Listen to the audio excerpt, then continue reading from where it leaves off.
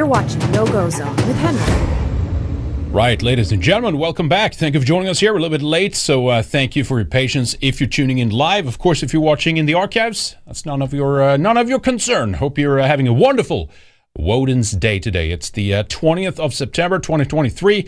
So we have what do we have? The is it the autumn equinox tomorrow? Is it 21st? Or the is that what it is? I gotta check that up. I think it's not in October. Then it's autumn already. We're deep into it.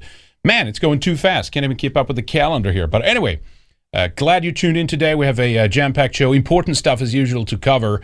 I do want to begin in Ukraine a little bit because of the latest fascinating developments with the transsexual spokesperson over there. So we'll start with that.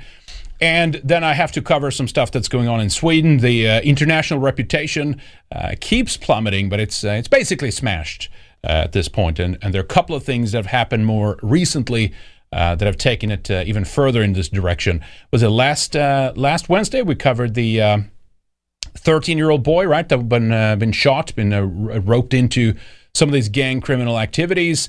That's a disaster in of itself. Now it's getting even worse. So we'll get into that later. It's hard times. So we're lucky that the next step is the production of hard men, ladies and gentlemen. To get to see that as the light at the end of the tunnel. Kind of as it were. But anyway, good of you to be with us here today. If you want to join us, enterprisestream.live/RedEyesTV. That should be up and running. Otherwise, Odyssey or Rumble. We have Super Chats there as well, Rumble Rants and Odyssey Hyper Chats. Don't forget to like the stream, of course, if you're watching live or after, for that matter. I'm not sure it helps. Does it help? Does it help on Rumble? Maybe it does help on Rumble a little bit. Okay. So anyway, we did not do a Western Warrior this weekend. I hope you caught that at the tail end of last Friday show. I actually had some family from Sweden visiting, so we took it easy over the weekend and the early week here as well. Had a good time, just hanging out, relaxing, eating some good food, having some good conversation. That's how it goes. All right. Anyway, should we get going with this? So we had some developments here. Which is fascinating, right? With the transsexual, the tranny propagandist, as some people have referred to him as, Sarah, Ashton Cirillo. Remember this? We came across a little bit of a short clip a while ago, and just like, is this a joke? You remember it? This one? Vladimir Putin, you are already in hell. We are counting your days down now. Your fascism, your totalitarianism will not get a monument, Vladimir Putin! Slava Ukraini. Yeah, Slava this now when they're sending their women. What are they going to do next? Send their kids to war? Look, I mean, I'm probably more Ukrainian, not Ukraine because it's a state being used. We've been over this. Probably more pro-Ukrainian than most other people out there, to be honest. But this stuff, to send your women and kids into battle, running out of men, 500,000 people combined between the Russian and Ukrainian side dead, this is no good. At some point, you have to cut your losses, and if your people are to remain alive at all, like it or not, if you're facing a bigger opponent, if you're outgunned, even with the help of the West. But it's not like the West is lining up their men to go die. Well, there's some volunteers, but that's not a major thing.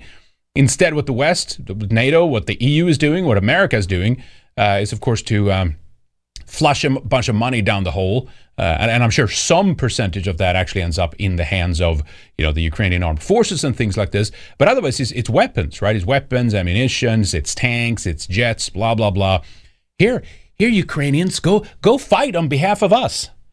How the hell can you be pro-Ukrainian and sending these people to war? But anyway, at some point you got to cut your losses and you got to sit down at the negotiation table and you got to sort out this thing in terms of what's happening in eastern portions of Ukraine. And that's just how it is. I don't like it. I don't have to like it. Nobody has to like it. But it's a choice you have to make at some point. Anyway, so I don't relitigate this. That's where I stand. I want them to remain alive. I want them to be a people still. And if this continues, if they keep being bamboozled and fooled and strung along by neocon interests and Zionist interests and all this stuff. The Zelensky gang, these gay, coked up homosexuals like Zelensky. And of course, those people that he is in the pocket of, the Anthony Blinkens, the Victoria Nulands. We've been over this many, many times. The Ukrainians are going to be all gone, and most people are going to flee from the country. And so at that point, you get a kind of, okay, well, now it's time to fess up in terms of what happened in eastern Ukraine. And you might not like it, but I mean, if they're just a bunch of commie trash Russians over there anyway, look, I can kind of understand. And I'm not saying they are. I'm just saying that that's some of the accusations, right, from some of the pro-Ukrainians or pro-Ukraine. Not pro-Ukrainians. They're pro-Ukraine. They're pro the state apparatus that has been hijacked and used as a sledgehammer, right, in their proxy war. But anyway, you gotta cut that portion off. Then I guess, right? You got to take that loss, and at least you'll have a country, hopefully. Now, look, there's some people that say, well, that Putin will go for everything from beyond that and stuff. We could be proven wrong in that. That's of course obvious, right? And you get to sit down and talk about, well, will they have NATO membership? Will they have EU membership? These kinds of things. And it's just what it is, like it or not. But we'll see. Otherwise, the West and the forces that are controlling the West, those who are ruining our countries, will, in addition to ruin our countries, ruin those countries that for some time remained, somewhat free of some of the global homo stuff like Ukraine, but eventually they'll go for Poland and Hungary and all that kind of stuff. And that doesn't mean I like Russia. I don't like what they're doing at all either. All right, anyway, so that's this propagandist here, right, had levied some death threats, I guess, against journalists and others. Now, here's the controversial clip. We didn't play it at the time. It's kind of funny, but here it is anyway. Russia hates the truth that their obsessive focus on a Ukrainian volunteer is simply allowing the light of the Ukrainian nation's honesty to shine brightly. Next week, the teeth of the Russian devils will gnash ever harder, and their rabid mouths will foam in uncontrollable frenzy as the world will see a favorite Kremlin propagandist pay for their crimes. And this puppet of Putin is only the first. Russia's war criminal propagandists will all be hunted down, and justice will be served as we in Ukraine are led on this mission by faith in God, liberty, and complete liberation. Complete liberation. Putin! That's right.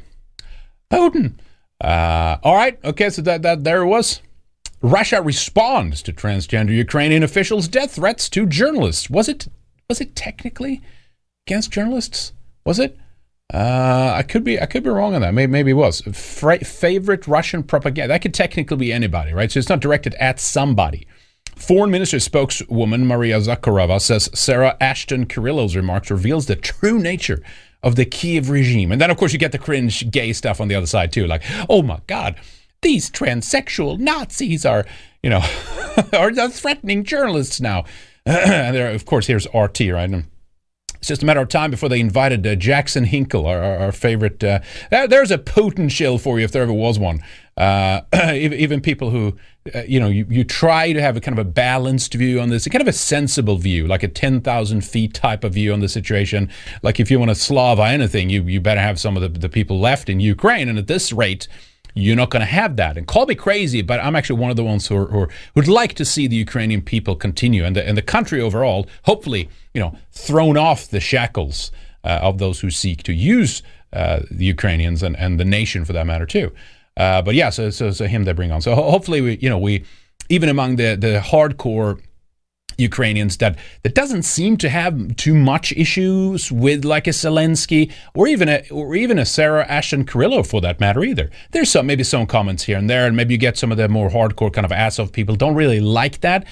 But like it or not, that's the side you're fighting on, right? That's the side you're on. That's your guys right there. I'm not sure what the tactical, kind of thinking of this actually was. Was it like, we have the Biden regime in the West is like all this it's all this LGBTQ stuff now. What if we throw in a transsexual American in there to kind of be a spokesperson for the Ukrainian Territorial Defense Forces or whatever the actual title is? I think the next tweet we'll look at here actually has the correct title. Maybe they're thinking like, then they'll just keep kind of giving us arms and stuff, and maybe that's the way to go, But anyway, that's your guy right there. Like it or not, you know what I mean? That's the side you're on. That's the side you're fighting for. Oof. But anyway, luckily though, this person has been demoted. We'll get there in a moment. RT had another piece here. Kiev's threat against media are terrorism, Dutch journalist tells RT. And I'm not sure if the threats were directed at this person or whatnot. Again, I don't think so. I don't think they said anything about that. But anyway, so what happened here? Here's the official tweet here from Ukraine Territorial Defense Forces. Statement of the Command of the Territorial Defense Forces of the Armed Forces of Ukraine regarding some statements of the spokesperson of the TDF, Junior Sergeant Sarah Ashton Kirillo. The statements of Junior Sergeant Kirillo in recent days were not approved by the command of the TDF or the command of the AFU. When conducting military operations against the aggressor, the defense forces of Ukraine strictly observe the norms of international humanitarian law, which is funny because any side in a war will, of course, not adhere to any of that. But be that as it may, it's a PR war after all, right? The command of the nice deep fake there. The command of the TDF will conduct an official investigation into the circumstances of these statements. Appropriate decisions would be taken. I assume it will be taken. Sergeant Sarah Ashton Kirillo will be suspended immediately pending the investigation. So we'll see. He might come back or he might not come back. We'll just have to see. It remains to be seen. I haven't seen this. Let's check this one out here. Senator Vance recently asked the U.S. Director of National Intelligence, along with the Secretaries of State and Defense, if I was working in some capacity for the American government. It's pretty good. Simply put, I'm an American serving as a Ukrainian infantry soldier and combat medic who was brought from the zero line and assigned to the TDF's media team in the dual role of spokesperson and Russian disinformation analyst. The remaining speculation surrounding me is disappointing. While in Ukraine, we are fighting for global liberty and the ideology of victory, too many in Moscow and across the world are still caught up in focusing on the tired trope of gender chaos. Senator... Yeah, the writing was, but all right, anyway, there you go. Cool beans. So there you go. Big sad story out of Ukraine there. The Ukrainian propagandist trainee has been suspended. We'll follow up and we'll see what happens when it's time. When the investigation, I guess, is thoroughly concluded. I mean, with people like that, it turns into kind of like a circus. But that also kind of means that this person is mostly, I guess, left to their own devices. I mean, most of it obviously is directed towards the Western audiences. You know, that's understood. But that means it's not like some kind of, checking the script beforehand in terms of when it goes out or something like that. But yeah, this has been a particularly aggressive transsexual, this one here, who's joined in the fight. But all right, there we go. That's it. Now, there were some other interesting pieces. You know, we did that longer segment a couple of weeks ago regarding what happens in Ukraine too. But man, there's been tons of flip-flops. You know, if you look at publications like Foreign Policy, remember some of these headlines back from, this is 2019, April 1st. I don't think it's an April Fool's joke, ladies and gentlemen. April 1st, 2019. Ukraine's TV president is dangerously pro-Russian. Zelensky could become the country's next real-life leader. If this show is any guidance, Ukrainians should be worried. Remember there's a couple of older clip with Zelensky flying around where he's actually talking about solving the issue in eastern Ukraine and, you know, the conflict between Russia and stuff like that. But that changed quickly once the script changed in terms of how they are going to use Ukraine, which is kind of interesting. And I saw that, by the way, speaking of RT and how cringe they are, right? Ex-Ukraine, I don't like this guy. I mean, they call him the Chocolate King, right? Poroshenko.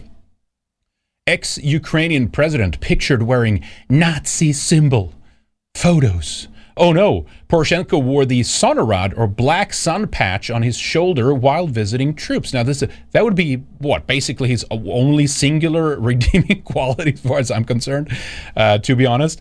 And I remember again for Foreign Policy Journal, they had that there, right? But so they've been trying to revamp him, right, as a kind of a nationalist and stuff like that. Now he was, of course, one of the puppet leaders that the West put in place after the Maidan, right?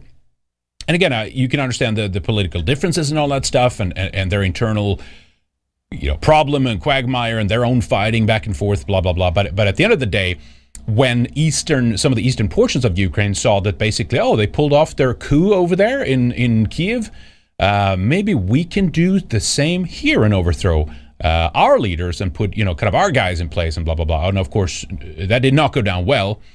And of course, that's basically since 2014 the Kiev has been at war, you could say, with many parts of eastern Ukraine, the Donbass and Luhansk and some of these regions. So a lot of Russian speakers there.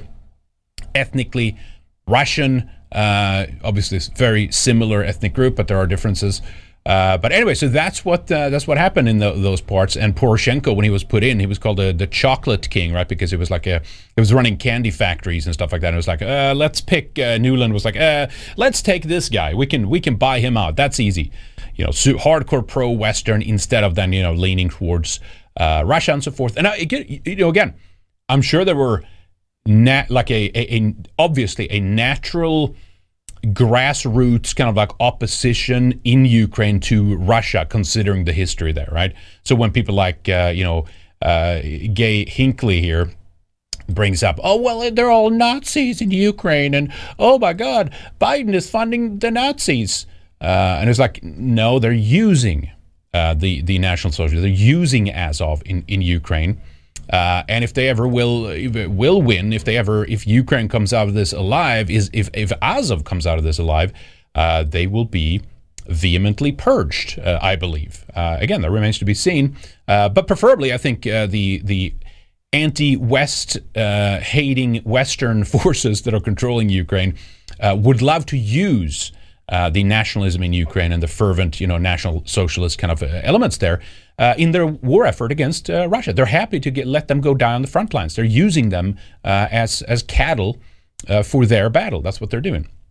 And I think that's a dumb move to make. It's like, well, we're gonna sign a contract with the devil to defeat Satan. It's kind of like what it is, right? Maybe a third option. It's very hard. I get it, right? But maybe a third option would be better. Not fight on any of these people's sides. It's a little bit of hubris. Think you're going to come out of this alive and do well? I don't think so, to be honest. But anyway, so they threw in the Chocolate King, right? This is also from, was this 2019? Yeah, April 5th, 2019. So this is like 4 days after that first story there about Zelensky and Ukraine's TV president. Poroshenko's last-minute nationalist makeover, right? Ukraine's president is making a desperate gambit to win re-election and to remain politically relevant if he loses. But so, as I said, the grassroots kind of natural opposition to Russia has, of course, a lot to do with the history there. With Bolshevism, with the Holodomor, with all these kinds of things. So I get that they want to fight them tooth and nail. My argument is just, you can't go and join a team that also wants you dead in your effort to have the other guy dead. But I guess that's too complicated for most people. They like it kind of just like, on or off switch. There's no variable. There's no grayscale. They just want it. Either you do this, either you do that, and that's that. And I think they'll pay a heavy price for that at the end. And I'd like for the Ukrainian people to not have to go through that. But it doesn't look good, right? All right, so anyway, a bunch of puppets, essentially. Now, the money thing has been interesting, too, right, in terms of how much money that the West have spent on this. And again, a lot of this goes down into, private pockets, most likely. A lot of this is squandered. A lot of this is some people have said, Ukraine is so corrupt that this is basically just a money laundering operation. And that's probably part of it, to be honest, right? But the Council on Foreign Relations had a chart on this here, right? And this is not updated. This is up to January 24th, 2022. I'm sorry, bilateral aid to Ukraine between, here we go, January 24th, 2022 and May 31st, 2023. So there are, of course, additional billions here, right? But the total stands at 76.8 billion. That's a lot of money, folks. That's a shit ton of money. That's a lot of money. I remember this back in, what was the date on this? This is December 23rd, 2022. The House passes a $1.7 trillion government funding bill. And of course, what was one of the main oomphs behind this was, of course, Ukraine aid, right? A massive amount of that was like, let's do Ukraine aid. And now, of course, they're standing in front of much of a similar situation. We'll get into that again. Government shutdown, and we have more trillions and trillions and trillions. My point is as well, as the West kind of crumbles and trillions or tens of billions just go down the drain, up in smoke, you could say literally. Beyond the money that's pocketed, this is money that literally is going up in smoke, right? Maybe it would be better at this point to kind of cool it a little bit on that front. Here's from August this year, 2023. Biden administration seeks billions more in Ukraine aid, teeing up congressional fight. It's a little reminder here, right? And an interesting thing happened on CNN before we get to the naval story on Russia and Ukraine there, where someone actually called out Jake Tapper for being a warmonger, I think was the line that was used here. Now, he's talking to some guy in New Delhi. Doesn't really look Indian, though. It looks more Middle Eastern. But I'll take it. It's good. It's true that the media, who's been getting their talking points from a lot of the same neocon guard that ran some, the majority of American foreign policy for the last few decades, are now doing the same in Ukraine, continuing to using them for their geopolitical purposes, right? I'm glad that somebody called them out, the media out. Listen to this here. SpaceX CEO Elon Musk has recently confirmed a report that last year Musk blocked access to his Starlink satellite network in Crimea. Should there be repercussions for that? Not at all, Jake. Elon Musk saved the world from a bigger war by refusing to accept Zelensky's demands. Really? None of this concerns you? Not at all. And I think you should be happy about it too, but you're not, because you work for CNN, and CNN is a warmonger who profits more as the war escalates. So, you, Jake. Is that a fake? I can't even determine sometimes. Did someone add themselves in over that? I think it was real. I think it was live. I saw the clip going around. I think that was legit, ladies and gentlemen. But of course, that would be very easy to do. There was a big drama over the Black Sea Fleet, right? Then the Crimea thing. Elon Musk, right? He wanted to. They demanded that the Ukraine demanded that Elon Musk flips the switch over that part of the world so that they could, have communications and send some of their, unmanned vehicles and drones and things like that into Crimea to go after their naval fleet there, Russia's naval fleet. Now, apparently, the story first, as it came out, was that he turned it off or something like that, and it was, I forget who it was that wrote some biography on Musk or something like that. Which was a big lie, apparently, and it turned out that he just had never switched it on to begin with there. And, of course, then it was shamed after that and stuff like that. And it's fascinating when they're beginning to demand something of, like, one guy like that. It's one of the reasons why you can't, you don't really can't really trust an Elon Musk, right? Such tremendous amounts of, like, infrastructure in such, vitally important geopolitical things. On the other hand, they have been genuinely pissed off at Musk for it and genuinely upset about it. So we'll see what happens. I mean, if he loses everything and gets everything, all the contracts with like NASA and the Starlinks, like if they confiscate like his internet infrastructure and SpaceX or something like that, then it's like, oh, Willie, look at that. It turns out he was probably legit all along. Then we'll see what happens. I don't think that's going to happen, but we'll see how it goes. Anyway, so.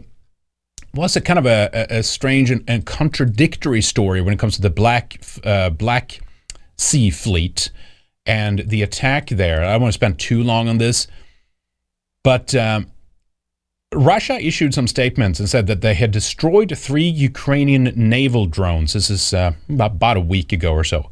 Moscow said Wednesday it had destroyed 3 Ukrainian drone boats in the Black Sea after a first Ukrainian attack in the morning against a shipyard in Russian-annexed Crimea. The defense ministry said in a statement on Telegram that its Black Sea Fleet aviators had, quote, detected and destroyed 3 unmanned boats of the Ukrainian army. Now, I'm not sure if this was this also where they wanted to use Starlink and have a bigger attack that didn't happen, or maybe, I think it might have been a few days actually in between this and this attack, the Black Sea Fleet attack. Says that Ukraine and Russia have increased attacks in the Black Sea since Moscow pulled out of a key deal ensuring the safe navigation of cargo ships.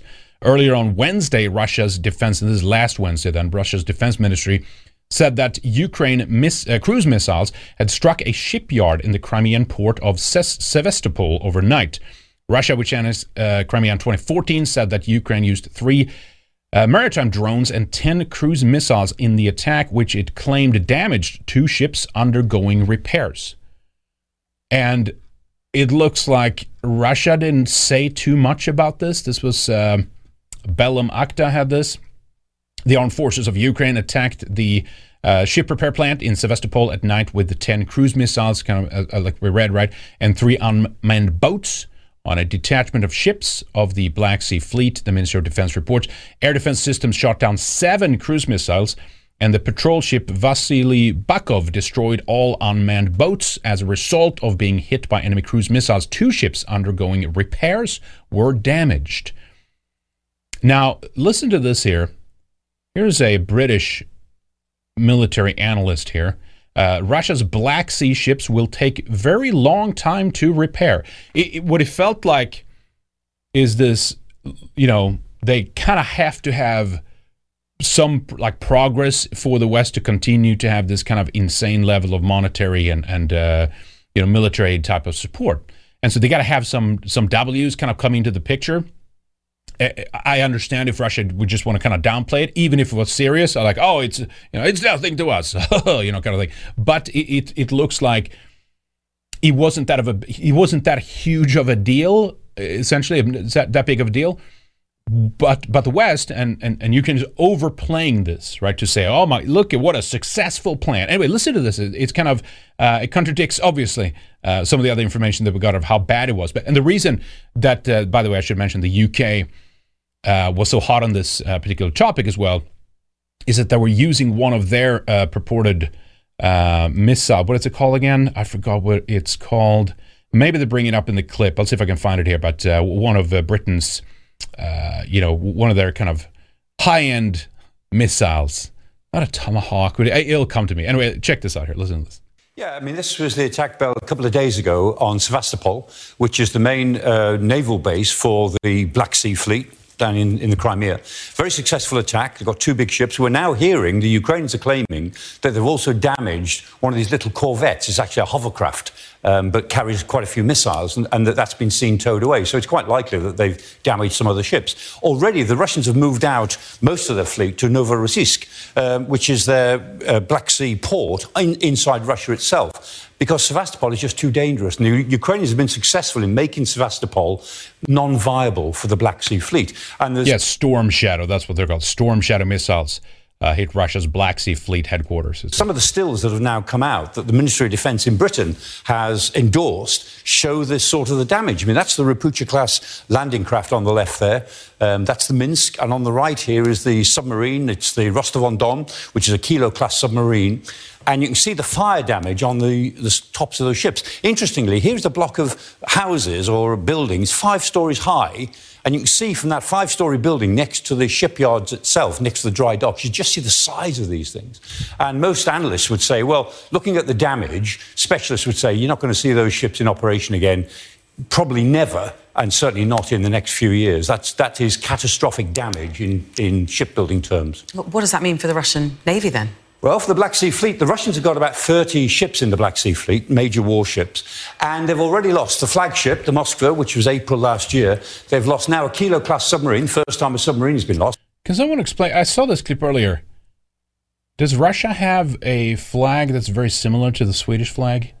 Somebody know that? I mean, I know there's some, like, the naval flags are very different, right? They have one of them...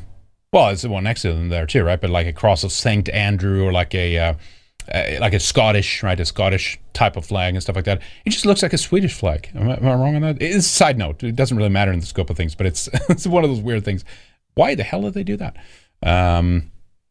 Okay, let's keep They've only got 3 of them, so they've lost 1. They've lost 3 of these Rapucha-class landing ships. They've got 5 or 6 of those. They've now lost 3 of them. So they're losing some ships, plus lots of other ships, like that little corvette that we were talking about before. And they can't get any more ships into the Black Sea because the Bosphorus is closed to warships. So they've only got what they started with. And the Ukrainians, remember, don't have a navy. So they're being reduced in terms of the Black Sea fleet by a power that doesn't even have a navy. They won't lose the war because of this, but it strains their ability to launch missiles, particularly because the submarines were capable of launching these caliber missiles at the grain ports of Odessa and Chernomorsk and so on. And so losing one of those right out of Sevastopol, it makes life more difficult for the Russians. All right. So not a huge thing, right? Every small victory is a victory, I guess. Oh, that's weird. But I don't know. It was a weird coverage of this here, to be honest, right? Weird story, and then Russia didn't seem to talk about it at all much, not even recognize it as we had destroyed a couple of these things. Again, if you're, as the quote goes, right? If you're strong, appear weak. If you're weak, appear strong. They could be one of those kinds of things. But anyway, here's why Britain, kind of covered this quite extensively. Storm Shadow missiles hit Russia, as we said. UK supplied weapons used by Ukraine against military targets in Kremlin-occupied Crimea. It's updated from today, then, I guess. Maybe that was being confirmed in some kind of way. Ukrainian military said it hit a command post near Sevastopol where the Black Sea Fleet is based.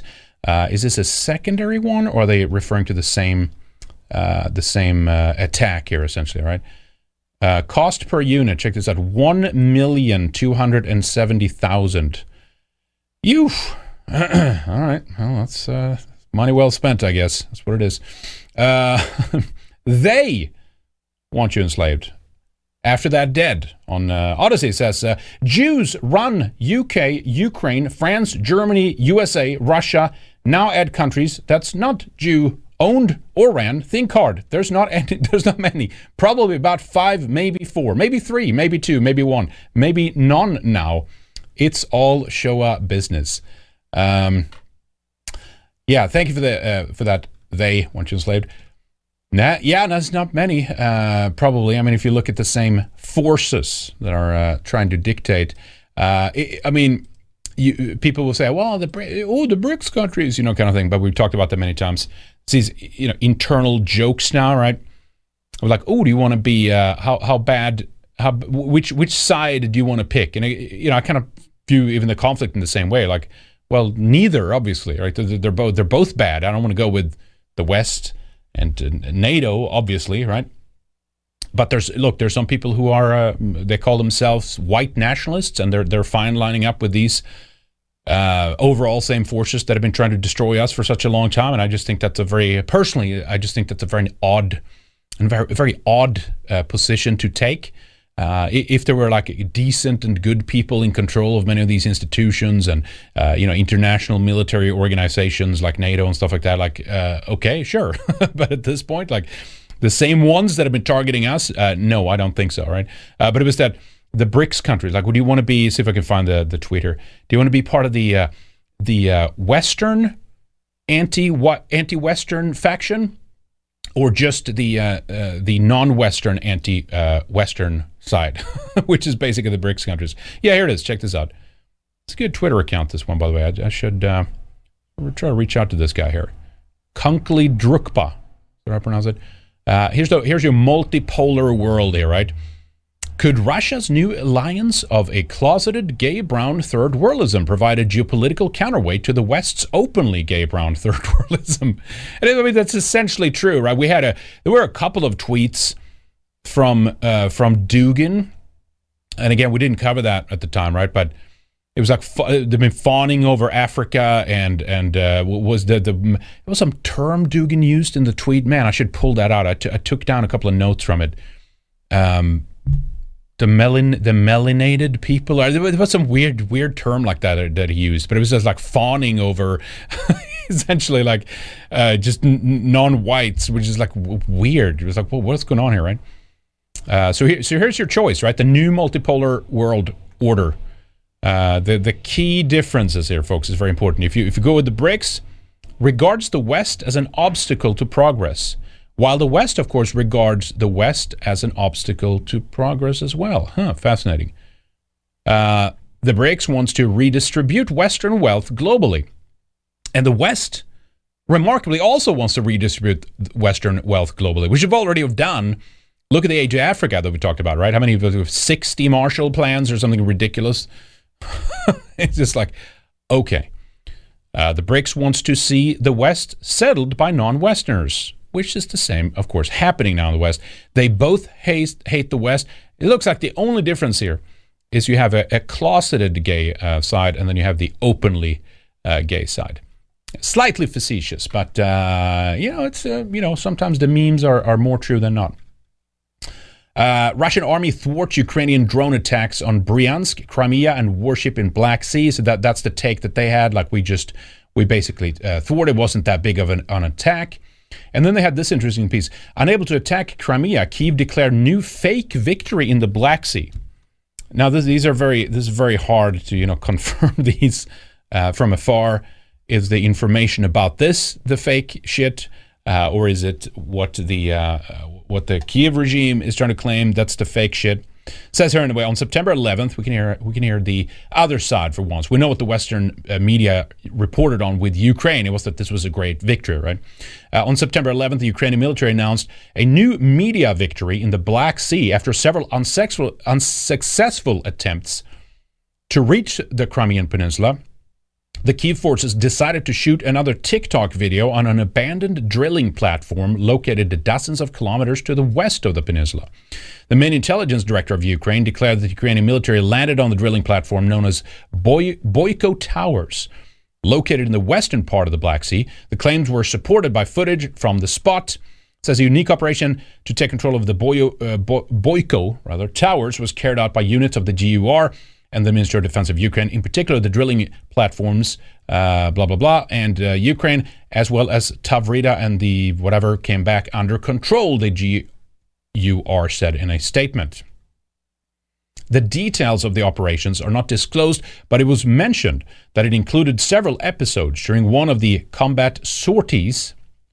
A group of Ukrainian servicemen landed on a platform. According to the GUR, Ukrainian forces managed to capture valuable trophies, which included a stock of helicopter ammunition of the NAR type, which is unguided aircraft missiles, as well as the Niva radar, which is aimed to track the movement of ships in the Black Sea. It also claimed that during one of the sorties, I'm not sure, is that a kind of translated word of that? Anyway, Ukrainian boats were attacked by Russian Su-30 fighters.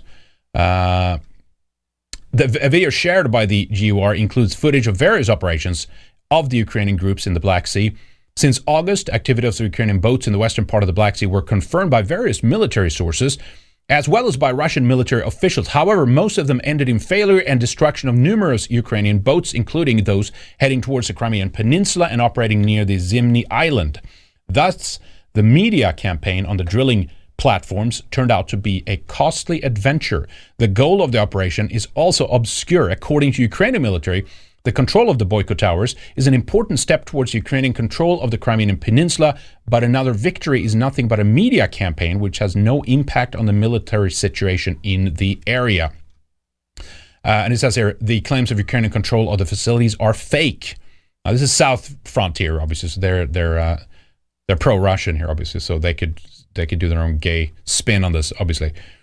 Back in 2014, the platform came under Russian control, and in 2015, they were moved closer to the coast of Crimea. Until the summer of 2022, they operated normally and served as radar and radio surveillance posts, as well as an immediate base for Russian military. In June 2022, the AFU launched a missile strike, which forced the evacuation of personnel from there. All workers were evacuated, and no Russian military forces were guarding the platforms. In its turn, the Ukrainian military cannot take control of the platform since Ukraine has no fleet to secure them. All Ukrainian servicemen fled the area immediately after they took photos there. South Front claims here. Probably the Ukrainian military could install any tracking devices, radar stations, or electronic warfare systems on the platform, but the Russian military will easily destroy them and restore all necessary equipment there if necessary. The Russian side has not yet commented on such information. Nevertheless, in an attempt to make an epic video and declare another fake victory, the Ukrainian military lost several boats with professional servicemen on board over the past week alone, they say.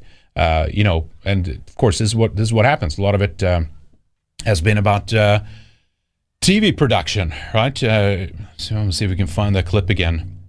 TV producers, right? Remember when the media was fawning over them, saying that this is basically just a big TV production in the beginning. Not the war, but I'm saying like the Zelensky side.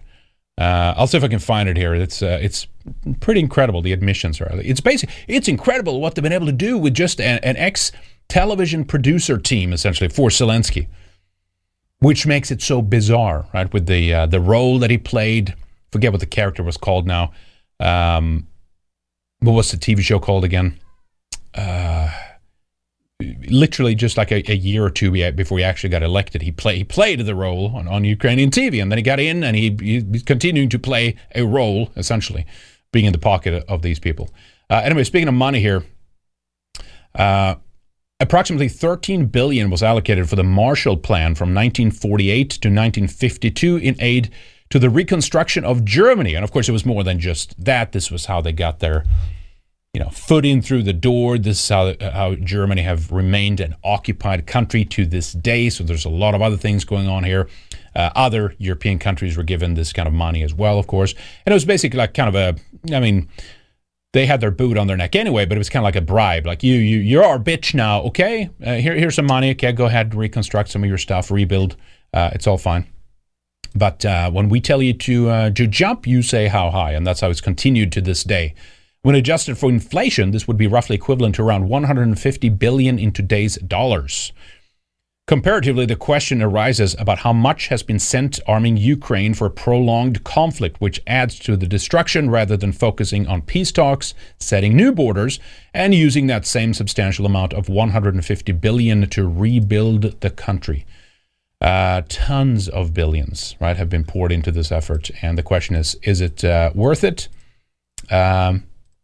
I don't think so, because you end up with a bunch of dead Ukrainians and dead Russians at the end of the day, while people who run BlackRock is laughing all the way to their safe. Essentially, that's what's happening, right? So the Lockheeds they provide the weaponry, right? One of the biggest weapons manufacturers in the world. The more NATO expands, right, the more expectations it is on those countries. Sweden and Finland is the latest to join. Sweden joined after that, and they want to keep expanding it, right?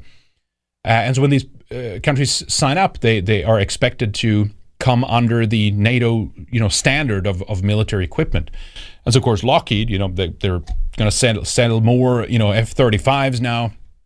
And they're doing very well on this. So they're part of making money on arming the NATO countries, arming Ukraine, helping to the overall production of military equipment. Now Europe is running out of it, right? There's another thing, running out of ammunition, running out of things. So it's a big business.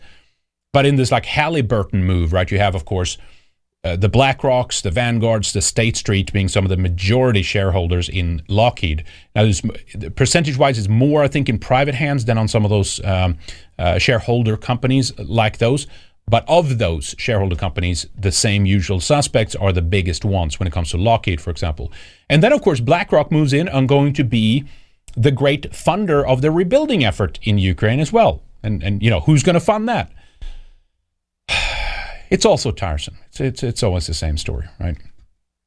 All right, so another thing that happened here is that Zelensky was meeting with one of his Israeli bros. Remember, when Zelensky is not like standing in front of the cameras, he's buying properties in Israel for his parents and things like that, and he's buying in other parts of the world too. By the way, like the French Riviera, I forget all the places he had. Like he has several, I think in was it Miami or somewhere in Florida, Georgia, I think, or something like that. Tons of properties. I mean, he's become a wealthy man playing this role as he has. But here he is meeting with Netanyahu. Here's some of the footage here. Sir, how are you? Thank you so much. Good to see you too. How are you? I'm good. Okay. I see you all the time. All the time. Thank you. Thank you so much. You have a very big team. Yeah. For some reason, they cut off the audio feed here for this video. Zelensky was asked, what do you expect from Israel? Zelensky says, a lot, but I don't say it publicly. Are you satisfied with Israel's position? He was asked, and Zelensky said, we'll see after our meeting. Now, apparently the meeting between Zelensky and Netanyahu has concluded here. This happened today, right? And based on its result, the president of Ukraine said that it was very, very good and productive. They've wanted to have a lot of help, kind of from Israel, obviously. Here's another clip of them talking. At the top of his meeting with Israeli Prime Minister Netanyahu, Ukraine's President Zelensky gave a big hug to the director of the Mossad spy agency, David Barnea. David, I guess it is, Barnea. This could indicate that it's not the first time they've met. How about that?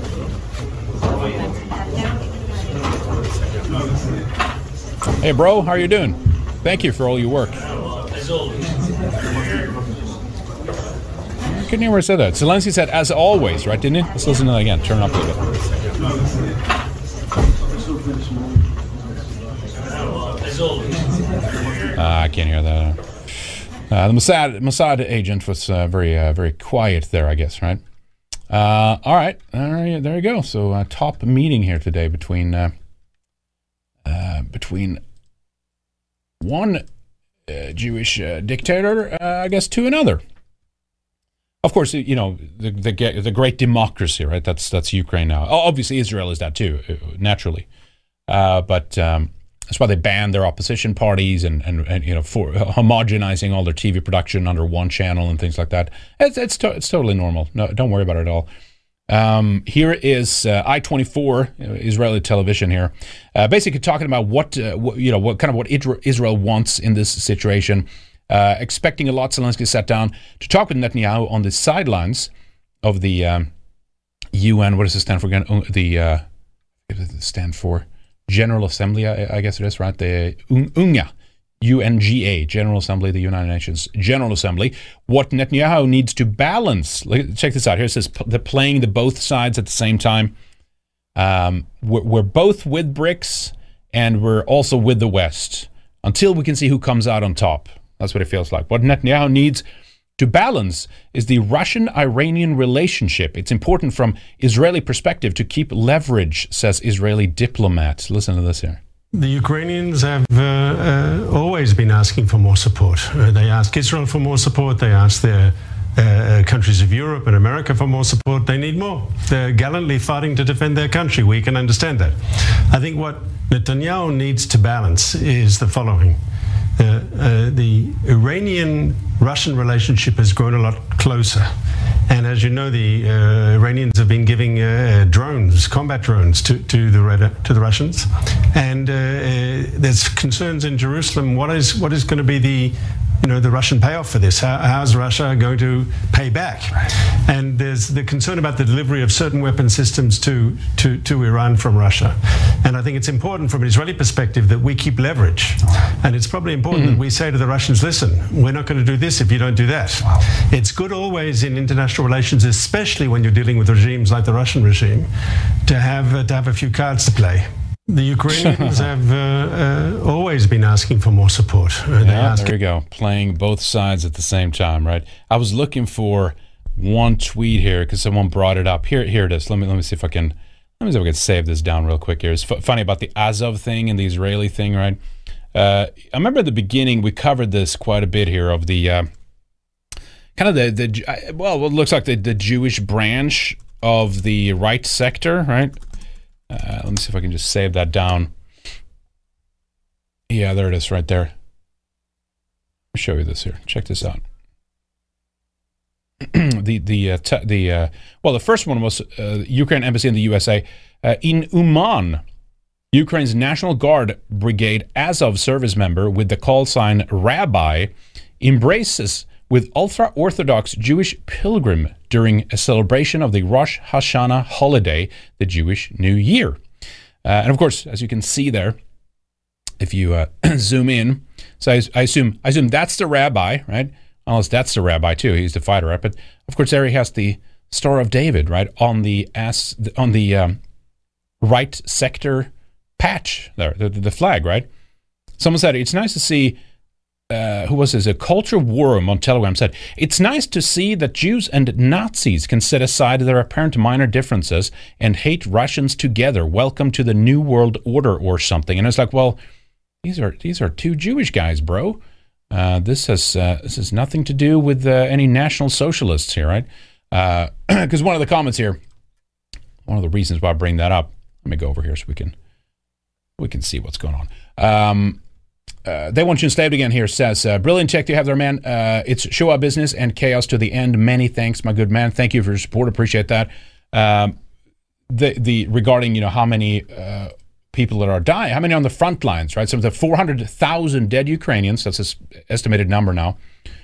What percentage of that is Jewish, and what percentage of the pre-war population was Jewish? Edward Edwardson says on Rumble, and it's like, yeah, that's a good point. Would Zelensky run his operation in the same way if he was prime minister of Israel as opposed to Ukraine, right? It begs the question.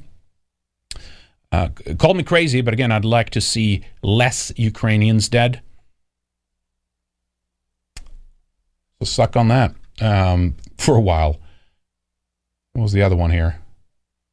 What was that one? I think, did we miss someone? Oh, we had some protests as well, right? They're meeting in New York. Netanyahu is meeting up with all these people. Let's do Elon then, right? Because again, here's another overlap here, right? Elon Musk said, history is written by the victors. Listen to this comment as he's meeting with Netanyahu here. I think this is recently. I don't think this is from a while ago. I think this is. Like there's an old saying, like history is written by the victors. It's like, well, yes, but not if your enemies are still alive and have a lot of time on their hands to edit Wikipedia. History is written by the people who can harness the most editors. Yeah, I mean, Did you say who can harness the most editors, or does it say energies? Wasn't that what Netanyahu says there? History is written by the people who can harness the most editors. Yeah, I mean, I think he says editors, right? It was kind of interesting. Just get more editors. Keep on writing the story. The loser has just got a lot of time on their hands, and it's just, what are they going to do? Edit Wikipedia, literally. While they control on that. I mean, point well taken. But some people were linking up, of course, the connection. Torba had that one too. We posted this a while back as well. We want to ensure Wikipedia remains Zionist in nature. And this is, of course, the or the previous then Prime Minister, right, Naftali Bennett, which was, Netanyahu got in a kind of interesting thing, and now he's doing the overhaul, right, the judicial overhaul, Netanyahu, which actually a lot of Israelis are against and stuff, and there's tons of protest anyway. But anyway, a little reminder here. Remember this? Moetzet Yesha, in conjunction with My Israel, has arranged Instruction Day for wiki editors. The goal of the day is to teach people how to edit in Wikipedia, which is the #1 source of information today in the world. As a way of example, if someone searches the Gaza flotilla, we want to be there. We want to be the guys who influence what is written there, how it's written, and to ensure that it's balanced and Zionist in nature. That's balanced, exactly. Nice and balanced Zionist in nature. I see. What the hell is that? All right. Which is interesting, right? With the all the intelligence people that edit Wikipedia and stuff like that too, right? What was it? The co-founder, forget his name now, who said like, we basically discovered like on bank holidays and like when the government employees were not working, there was like hardly any edits on Wikipedia those days. Look, they have a whole barrage of course, left-wing shitlibs, lunatics that are also editing in there. But, what's the difference really between like intelligence people and government ops and that today? Not much, to be honest. All right. So anyway, the other thing happening here in New York with meeting with Netanyahu is a Biden link up here as well. Under your leadership, Mr. President, we can forge a historic peace between Israel and Saudi Arabia. Israel Prime Minister Netanyahu and the U.S. President Biden discuss Saudi-Israeli normalization on the sidelines of the United Nations General Assembly. Thank you, Mr. President. Joe, we've been friends for, I've checked it, over 40 years. And our friendship goes a long way and can take us a long way. A little bad audio here. I'm delighted to see it. I think we live at a time of great promise, but also great danger. You just spoke about that great promise in the G20 meeting that you participated and led. You spoke about an economic corridor that would link Asia, the Middle East, and Europe together. And such a corridor will make Israel a very important hub and a highway of unprecedented prosperity. But I think, and you think, that it can do something much bigger than that. I think which is to bring in billions of Indians to Europe, right? or just a few 100 million or so. And I think such a peace would go a long way, first to advance the end of the Arab-Israeli conflict, achieve reconciliation between the Islamic world and the Jewish state, and advance a genuine peace between Israel and the Palestinians. This is something within our reach. I believe that working together we can make history and create a better future for the region and beyond. All right, it cuts off there. The audio was a bit bad there, but yeah, so this is, of course, the corridor. This is, Israel is already part of that. It's called the Belt and Road Initiative, but of course that's in, Chinese and Israeli hands, essentially. And now the U.S. is trying to do their own. It's just like this dumb, gay, let's... You saw that when Garcetti, right? Eric Garcetti, the former disgraced mayor of L.A., who's now the ambassador, the U.S. ambassador to India, was down there during the G20 meeting and just buttered them up and basically trying to bribe them, right? Like, don't go with the BRICS, go with us instead. We'll build this new, this new economic corridor. And of course, I don't want any of it. The Belt and Road Initiative is bad, right? Whatever this corridor is would be bad. And as soon as you get intense economic cooperation, unfortunately in this day, it wouldn't have to be like that, but in this day and age, that also means, of course, intense flows of people as well, unfortunately. So now the U.S. is involved in building this corridor from Asia, directly into Europe, essentially. And that it's just going to be worse and worse. So there's maximizing globalization on both sides, whether it's the West or whether it's the BRICS. But yeah, they're basically going to bribe India to go with the U.S. side right now, as they seek to de-dollarize and all this kind of stuff. And India is trying to play both sides, just like Israel is trying to play both sides, just like Turkey is trying to play both sides. And that could be costly at the end of it. We'll see how it goes. Maybe they get to side, with the winner or whatever, but the ones that ends up in a dominant position, essentially. We'll see what goes on with there. Anyway, there were some Jews and Israelis out protesting outside of the hotel where Biden was meeting Netanyahu. So that's what this looked like.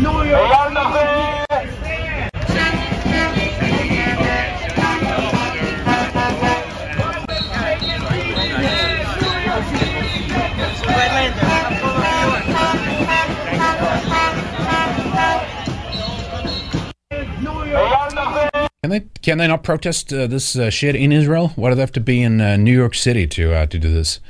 It's not quite as bad as the Eritreans. Hasn't erupted into violence yet. I mean, in Israel, it actually is violence between the two sides, obviously, but somewhat peaceful there still. But that's what I'm reminded about. A lot of people don't like the overhaul that Netanyahu is seeking to do. Now, I think it genuinely is probably designed, that whole thing, that whole drama about what he's doing. Basically, trying to bypass, right, the Supreme Court in Israel and stuff like that. There's other components to it as well, but I've seen some of the criticism of it. Will probably be aimed at making sure that Israel can, how do I put this, fulfill its what it believes is its messianic mission.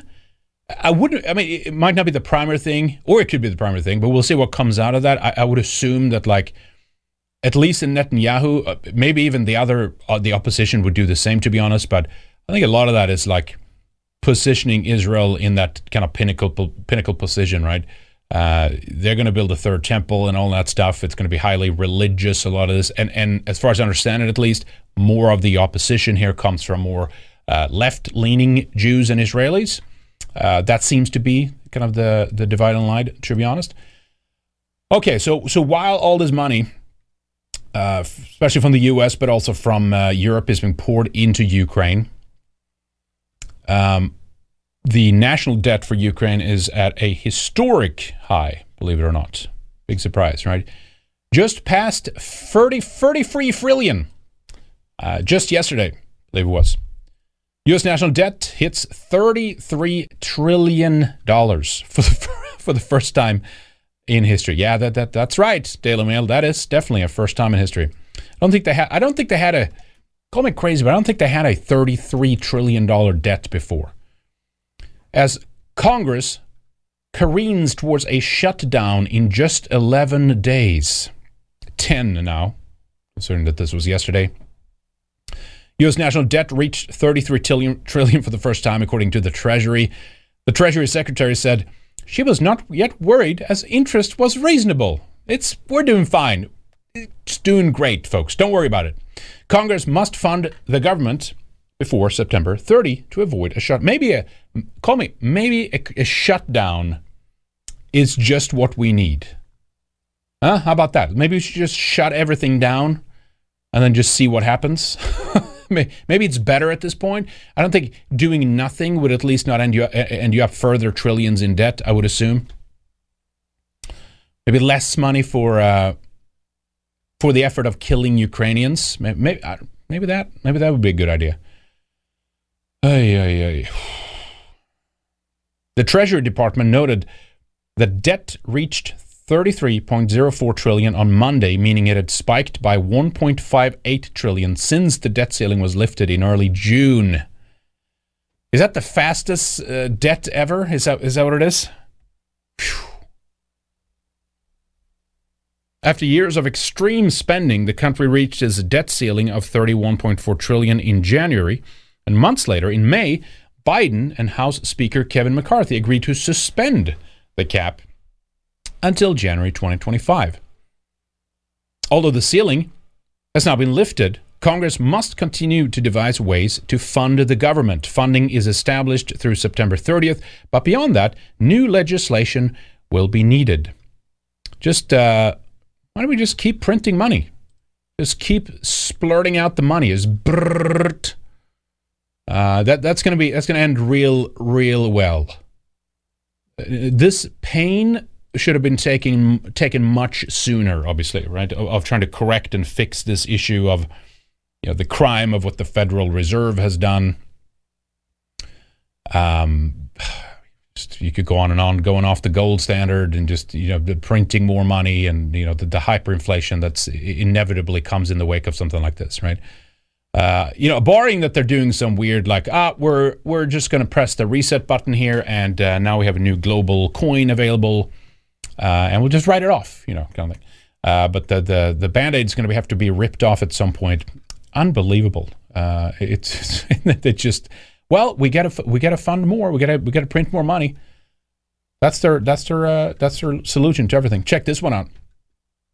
Credit card debt at $1 trillion is a sign of consumer strength, says Bloomberg. if you're talking about like Orwellian gaslighting shit takes, right? Bloomberg has some of the best ones. Why it was New York Times, I think, about why free speech is killing us. New York Times, why you should stop doing your own research. It's a sign of consumer strength that people can't afford to pay their bills, so they have to put it on credit cards. Good times. Meanwhile, of course, we have de-civilization continuing, which, of course, is all according to plan. If you want to go net zero and carbon free, you obviously the only way to do that is to de-civilize everything, right? De-civilization is key in this. Someone had a short video here. Look at all the things that have gone under in the U.S.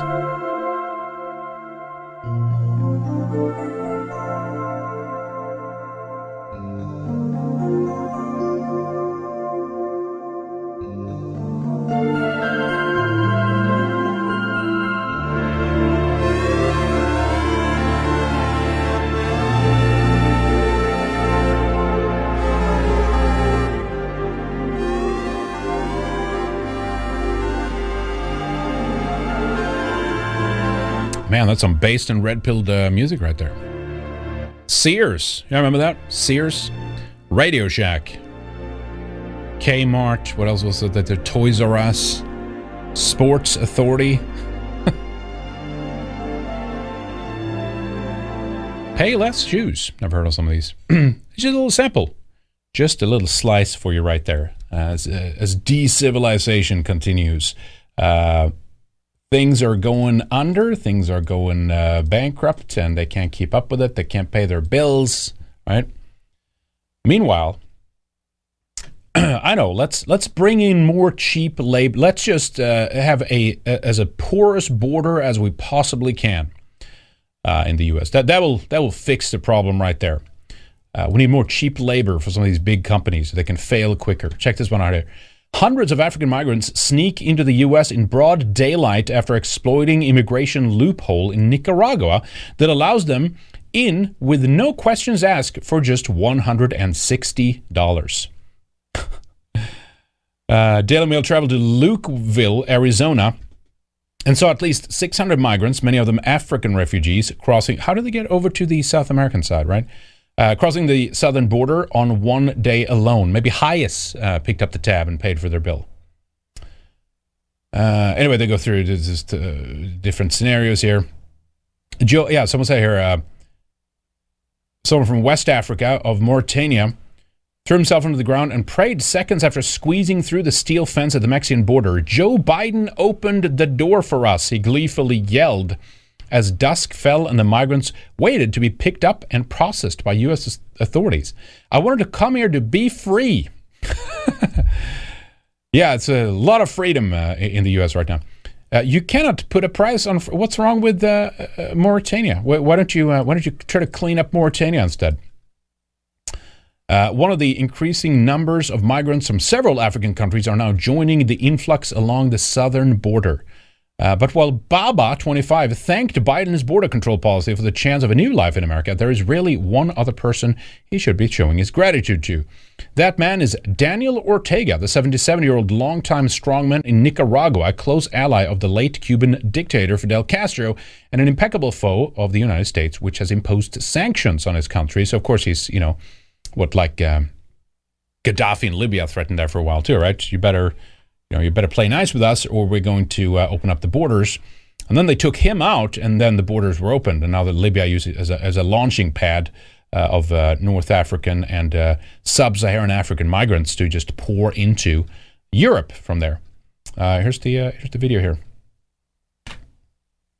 Looks easy enough. Remember that? We saw let me show a photo of them just, actually they had welded open certain portions here. But yeah, this is... Here's your fence, folks. I don't think there's any audio on this, but yeah. This is fucking ridiculous. Yep, there's the footage here. Oh, finally I'm free. I'm free to go and get a welfare check.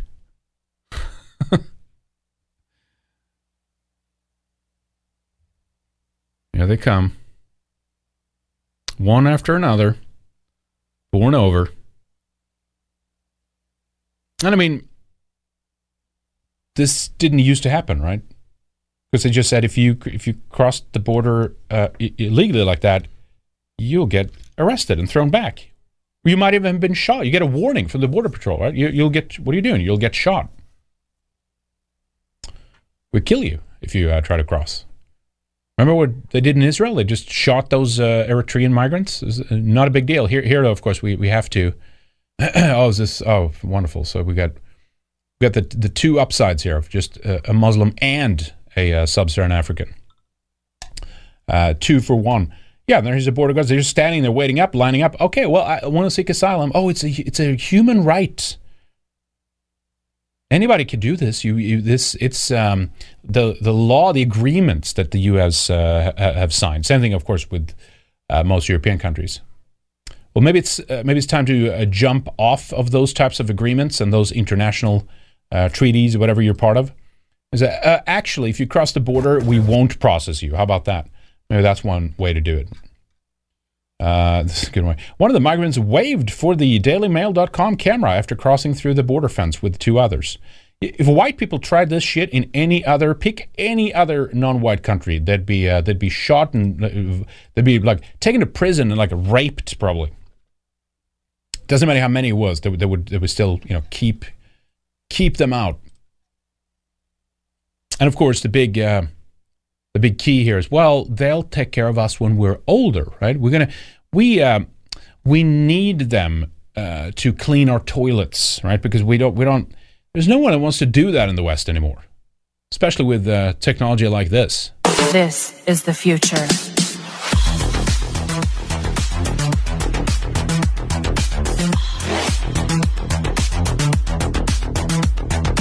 Evolution. There you go.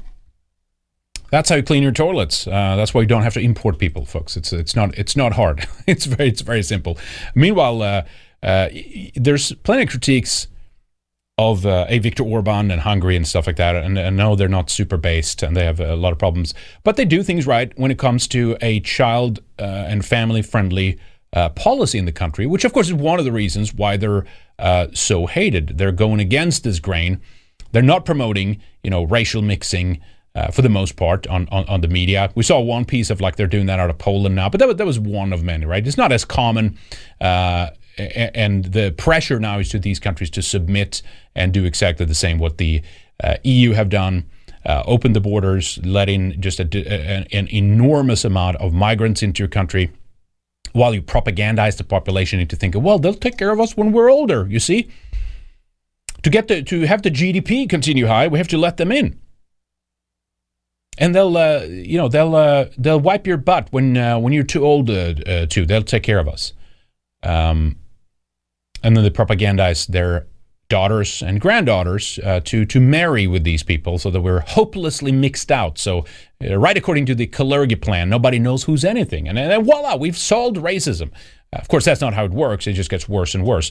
And in fact, the more diverse many places get, the more segregated they get, which is an interesting effect. Anyway, this is what Orban said recently regarding family policy, that if you're truly in need of a population increase, or at least sustaining your population.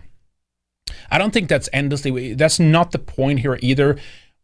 We don't have to just drown in more people. Even if it was us, that'd be preferable to what's happening now, obviously. But I'm saying even that I don't think is that necessary, right?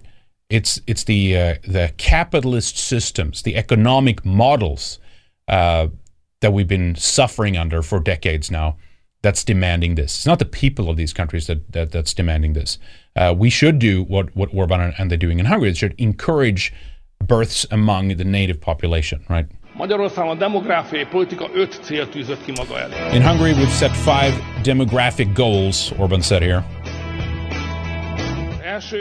The first is that having children should be an advantage. The second is to help people create homes. The third is to base family policy on mothers. The fourth is that the operation of the entire country must be changed to a family-friendly one. And finally, families must also be protected by means of the law. Since 2010, the per capita income of families with children has doubled, and the per capita income of families with several children has tripled. In Hungary. Not only does... You're going too fast, Orban. Slow down. In Hungary, not only does the level of happiness increase with the number of children, but also people's annual income. Since the introduction of the Family Home Creation Support Program, 1 in 5 families has acquired a new home. This includes those who previously had no home. It also includes those who have made their existing home suitable for more children. Meanwhile, you look at Canada and some of these places, right? It's just nowhere to live, and they keep opening in the borders. And then I think it was Trudeau, right? He said, actually the solution to the housing crisis is more immigration. I think it was like a Babylon Bee headline, but it was no. Apparently, that was a real argument made by some of these crazy shitlib, right? So note the protection part here, because we're going to go into Sweden next year, after Hungary. I have a couple of more things on the Hungarian front. Safety, high trust society, and things like that. All of those things, obviously, as you guys know, if you're regular viewers, is that all that stuff goes out the window when you walk away from a homogenous population and you bring in these people from the second and third world. And in some cases, you can even bring, as unfortunate that is, you can bring in people from other European countries. And even that creates issues in some cases, like we've seen in Ireland and Norway with some of the Ukrainian immigrants that are coming in. And one of the reasons for that is, of course, that there's no housing. So there's resentment and competition, and it gets worse and problematic, and blah, blah, blah. Here's, speaking of how they're going after Hungary. Now, this is the U.S. We'll get to Sweden in a moment, of how they're trying to give Hungary shit for their policies while Sweden is completely crumbling and falling apart, while internationally the reputation has been shattered. It's been destroyed. It's been broken, ripped up, crushed. There's nothing left. Sweden is being used as a terrifying example to the rest of the world of why you should not do what Sweden just has done. Anyway, before we get to that story, here's Remix. Hungarian left accused of treason for accepting U.S. campaign money to remove Orban from power. Recently, a former CIA analyst said that the U.S. meddled in the 2022 Hungarian elections. How about that? I'm going to read this here. It's an interesting article. Speaking of meddling in the elections and blah, blah, blah. How could they? A private Hungarian citizen filed a complaint with both Hungarian police and prosecutorial authorities after a former CIA analyst went public with a statement that the CIA attempted to interfere in the 2022 Hungarian elections and remove Hungarian Prime Minister Viktor Orban from power. Former analyst Larry C. Johnson said in a podcast at the beginning of September, "It is interesting that although in 2016 the Americans were deeply outraged by the alleged Russian interference in the U.S. presidential election campaign, in 2022, we directly interfered in the Hungarian elections, which Viktor Orban won again." Asked whether the CIA intervened to stop Orban, Johnson said, "Yes, to defeat him, which among other things, America was trying to achieve by funding Orban's opponents." Private Hungarian citizen Istvan Tenyi wrote to the police and the prosecutor's office that they should investigate whether the crime of treason could be suspected against Hungarian citizens who, though the Action for Democracy Foundation may have been involved in influencing the parliamentary elections through a foreign government or organization. Remix News reported on the funding scandal last year in which Hungary's leading left liberal opposition candidate, Peter Marki admitted himself in August 2020 during his podcast Goulash Cannon what the fuck, that his campaign was still receiving funds from the U.S. Foundation Action for Democracy. Is that Soros, I assume? Yes, I'm saying Soros drop below here. The shadowy group sent HUF 1.8 billion, holy shit, 4.48 billion euros in mostly U.S. donations through an NGO which is closely tied to billionaire, oligarch, Jewish subversive George Soros. Officials connected with Hillary Clinton and a number of leading transatlantic organizations, such as the Council on Foreign Relations. All the usual suspects, right? I wonder why they're trying to destroy Hungary and upset what seems to be a sane and sensible position on family policy, among others, which is also, of course, about getting them to accept immigration, opening up their borders, start to propagandize their people, to mix out and destroy themselves and these kinds of things, right? Just turn those notifications off. That's annoying. Continues here. Marki Zay revealed that Action for Democracy, which is headed by David Koranyi, a former advisor to Gergely Krazoni, sorry, I'm butchering some of these names here, sent the money in one batch, but he claimed that other transfers had also come from this organization in the past. So how did they do that? They just wire. Let's just wire 4.48 million euros. Not a problem. Not flagged or anything like that, right? Since then, a new meanwhile, of course, right-wing oppositions and dissidents and nationalists, can barely even have bank accounts for the most part, but it's not a problem. Since then, a new declassified intelligence document has come to light, revealing that there's not one, but two major foreign donors to the dollar left, which is the term increasingly used within the Hungarian media. In addition to the American Action for Democracy, a Swiss foundation has also transferred nearly 1 billion to the HUF. The Swiss transfers were made in 5 installments from the beginning of the left-wing primaries between September 2021 and February 2022. Open investigations have also been launched in the above cases, with the police investigating the misuse of personal data and the National Tax and Customs Administration looking into budget fraud. The National Bureau of Investigations launched an investigation into money laundering and embezzlement as well, which has since been taken over by the tax authorities. Okay, interesting. So there you go. That's what they do. So it's from about a week ago here too. Sweden has joined into this fight as well, which is just not even just. It's shocking, yes, but it's predictable. Now, we don't have time to look at the whole video. It's 10 minutes long. I guess the situation was summarized thusly by Balzak Orban, which is the political director of Prime Minister Viktor Orban, member of the Hungarian parliament. Is he related? Are they related? Probably not. But who knows? Maybe they got some healthy nepotism going over there, huh? So it's something we need to take back our countries. But anyway, shocking teaching video approved by the Swedish government attacking Hungary. How should we convince Hungarian MPs to back Sweden's NATO membership when our democracy is repeatedly questioned, insulting both our voters and the entire country?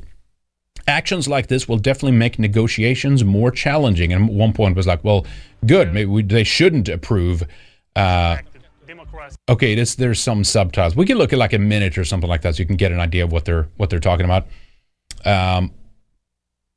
It's, which is so weird, right? Orban's Hungary is like a NATO member, which is like you should not be part of any of these groups, any of these organizations. But they are, and maybe if they were in a position, please, keep the lid on, close the doors on the NATO membership for Sweden. Would not have anything against that whatsoever. Let's just take a look a little bit here, see what they're talking about. It's funny though. It's like, it's not a democracy, and Orban's a dictator, and blah blah blah, all these things. And of course, next we'll take a look at what the hell is happening in Sweden.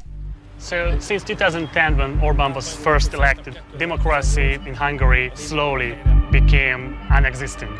So he was elected, but democracy has become non-existent. Makes sense, right? Makes total sense. Vad är det rätta att göra? Bör man lämna Ungern för att säga att jag stödjer inte det här systemet? We don't want to leave. Yes, leave Hungary. Get the hell out then if you don't like it. We like it here, but he and the Fidesz makes it impossible to stay. Get out. Yeah, the EU in focus. The EU and democracy is the title of this. About 2,000 Hungarians have protested outside Parliament in Budapest, saying press freedom is under threat following the closure of the country's leading leftist newspaper. Oh no! Oh no! 2010 har Ungerns demokrati förändrats. Och 2018 kategoriserades Ungern som det minst demokratiska landet i EU i amerikanska Freedom House Demokratiindex. Yes, totally. No, that's probably not a global homo group or anything like that. It's fair and balanced, I'm sure. Regering har kritiserats för inskränkningar i press- och yttrandefriheten, rättsstatsprinciperna, minoritetsrättigheter och akademisk frihet. The Hungarian government issued a decree last Friday to ban gender studies programs. Oh no! Oh my God! How dare they do what they want with their own country? So here's the conservatives, right? We moderates have been very clear that we think that the measures has been taken, and we think that Viktor Orban has crossed all limits. Here's your conservative options here, right? The moderate party is just like, well, if there's one thing we can do, it's to stand up for the chopping off genitals of little kids. Meanwhile, of course, Swedish boys, young boys, are being raped at schools in Sweden now. We'll talk about that in a moment. Tycker att Viktor Orbán har passerat alla gränser. De tijd van waarschuwen is nu echt voorbij. We moeten opkomen voor de Hongaarse bevolking die structureel benadeld wordt door You mean the subversive leftists in the country? They're finally being pushed out. regering. Well, and even that, I mean, I've said it many times. You know, Orban is not ideal. Hungary's not ideal. They have their own whole other set of problems and stuff like that.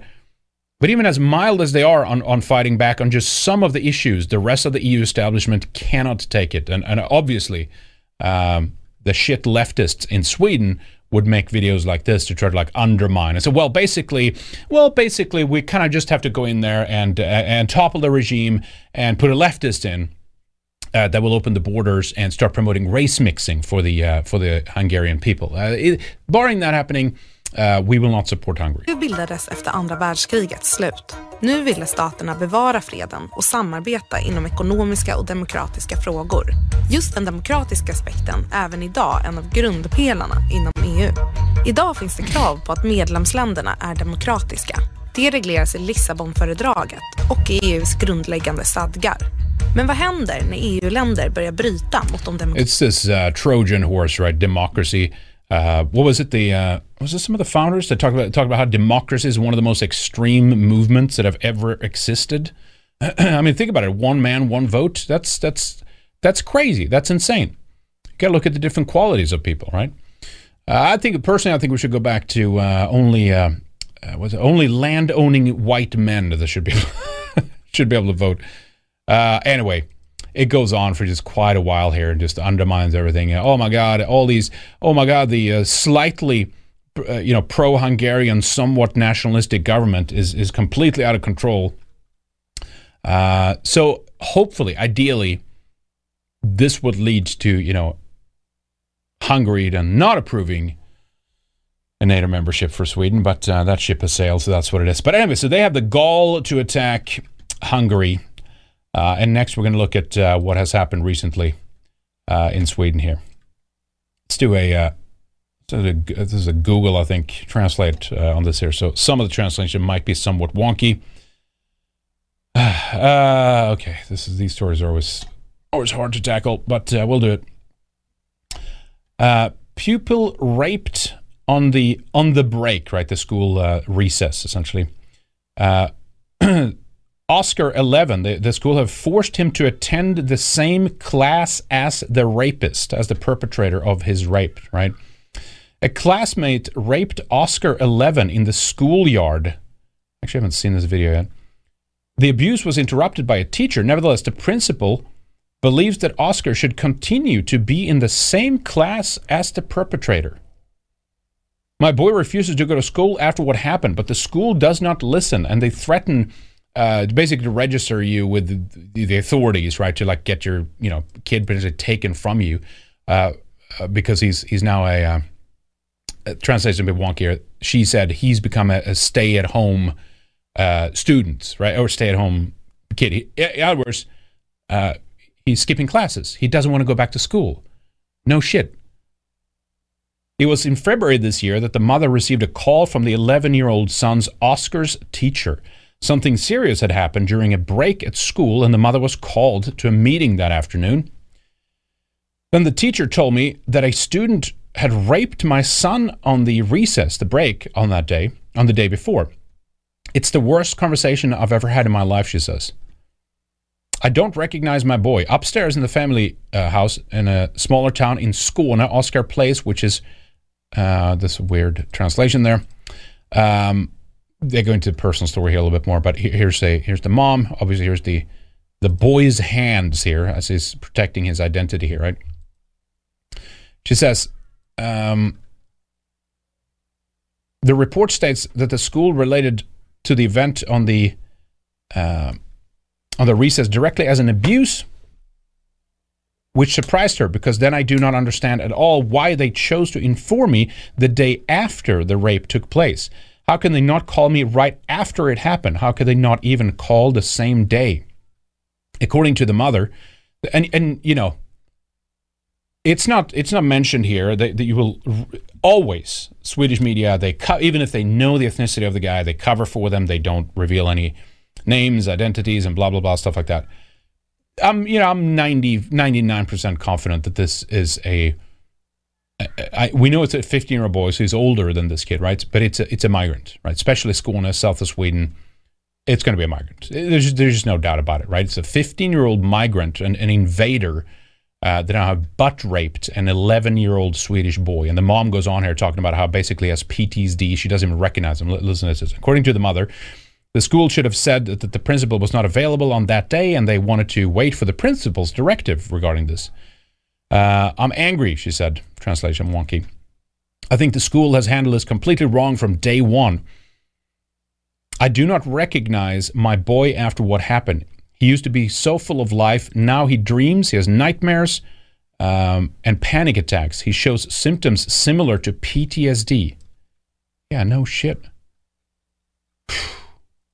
Holy shit. Can you imagine? After the abuse, the school shut down or closed off. They excluded the student, the suspected student. And according to the mother, they would announce if or when he would return. But 2 weeks later, my boy came home from school. He was upset. He was scared. And he said, Mom, you promised me that the other boy would not be in school. But he was there today, he told me. That he said that the boys had met in the schoolyard. The rape was reported to the school 3 days after it took place. But since the suspected perpetrator is okay, I said 15. He's under the age of 15. I believe it was older than the 11-year-old. But he's under the age of 15. He does not risk being brought to trial, right? This is the other thing that's happening right now. Same thing with these like 13-year-old, 14-year-olds are being recruited to some of these criminal gangs that we talked about last week in Sweden. The entire criminal system don't know how to deal with this, right? Obviously, these people need to be tried like they are adults. They're doing crimes which adults do. They need to be tried as adults. I don't care what age they are. If you rape someone else, that's it. You're out. I mean, if it's an immigrant, deport them and deport their parents immediately. Day one, boom, out.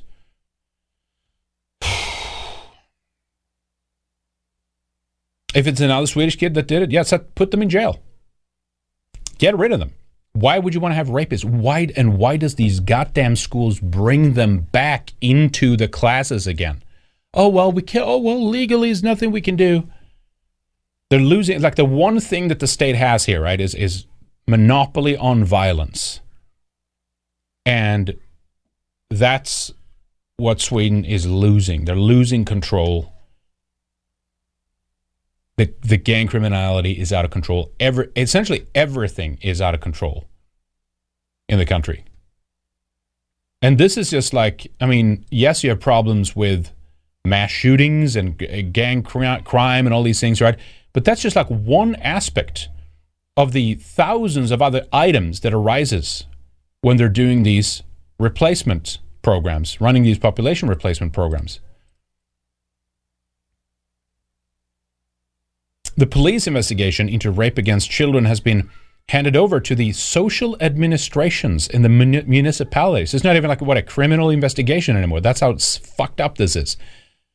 Who can then decide on any measures. Despite this, the school thinks the boy should be in the same class, the mother says.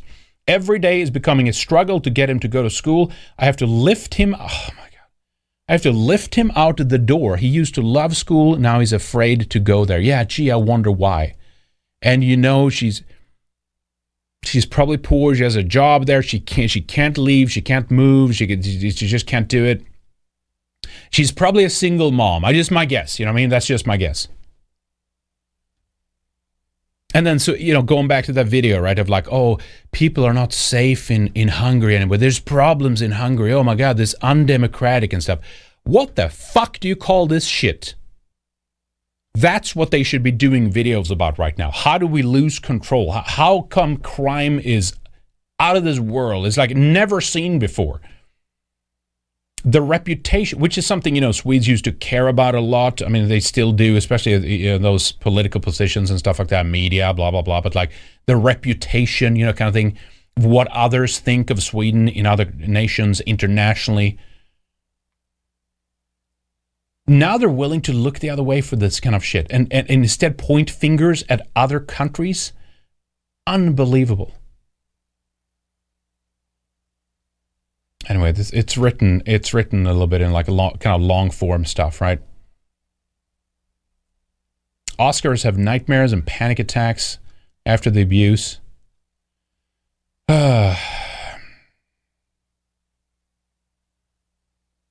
Yeah, double punishment. The expert, Mikael Hellstadius,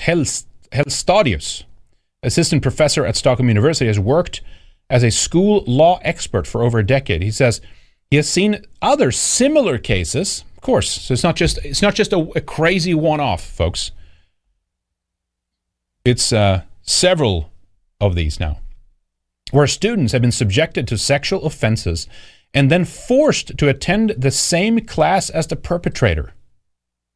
Well, being a rapist, folks, is just a sexual identity. It's just a sexual preference. It's nothing to do with anything. It may be that schools are afraid of making mistakes when it comes to a suspected perpetrator's education, and that they then go too far the other way. Who gives a shit about their fucking education? Get them out of the fucking school. Punish them. Go after them. There's complete inability to handle any kind of criminal activity, especially then if it's juveniles, minors, and stuff like that. The system doesn't even know how to deal with it. And as we reported last time, right? Oh, the solution then by a lot of the cucked politicians who supposedly are more on the right, or they're more nationalistic, whatever, and that includes the support from Sweden Democrats, which falls into that category, is, we've granted ourselves more surveillance capabilities, to try to prevent gang criminality in the country. You think that's the solution to this? Have a trial, have a fair trial.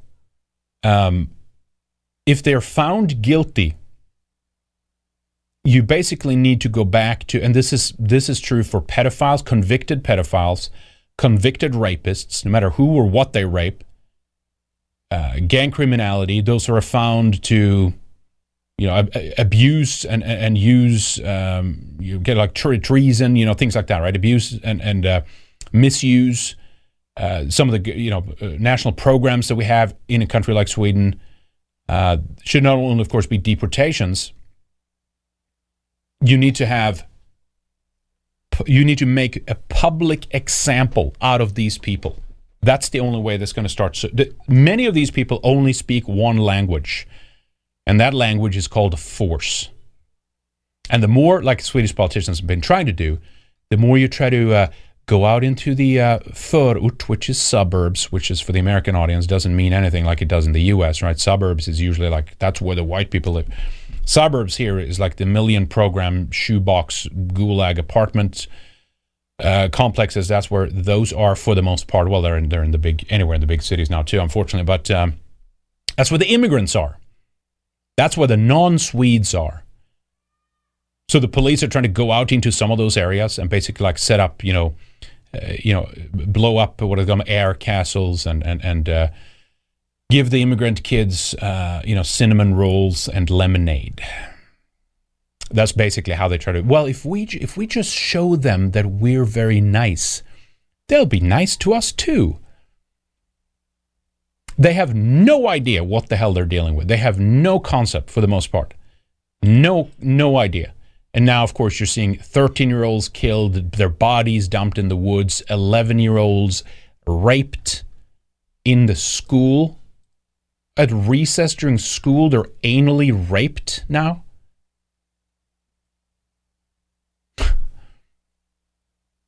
Yeah, this is the headline is. Let me. I can do a better translation here. Check this one out from friatider.se. Sverigebilden, which is like we would translate the image of Sweden, right? Like usually in terms of how it's seen internationally, right? Bullerbyn had become Little Mogadishu. Bullerbyn is, of course, kind of one of the Astrid Lindgren stories, right? I think they explain it in the story below. Germans used to look up to that, right? Sweden is an exotic, kind of not an exotic in a sense, but like is an idyllic environment, right? And they've still kept that to a certain extent in Sweden. So they used to look up to that. Many countries looked up to Sweden. And now, of course, it's a nightmare. It's a shattered image. It's one that's being used as a terror example to other countries. Do not go this path. Do not do what they did, because they're fucking retards. Talking about the people running the country now. The image of Sweden as an idyllic image in Germany and many other countries have been crushed forever by the brutal multicultural violence that is shaking the Scandinavian country today. Even in China, people are concerned about the situation, according to an SVT correspondent. In Germany, the so-called Bullerby syndrome, we've talked about that in a previous show, right? Used to prevail for a long time. Many Germans regarded Sweden as an untouched, exotic, idyllic country, often characterized by seeing older films of the works of Astrid Lindgren, such as The Children in Bullerbyn. However, the Swedish picture, the image of Sweden, has changed drastically in recent years. And in an article in the German newspaper Die Welt earlier in September, the development of violence in Sweden was described under the headline, "The noisy village became," which is Bullerbyn, right? The Bullerbyn became Little Mogadishu. An SVT correspondent tells about a similar situation that Sweden have, and how the image has transformed. Translation a bit wonky here. In other parts of the world, even in China, where knowledge of Sweden is, to say the least, limited.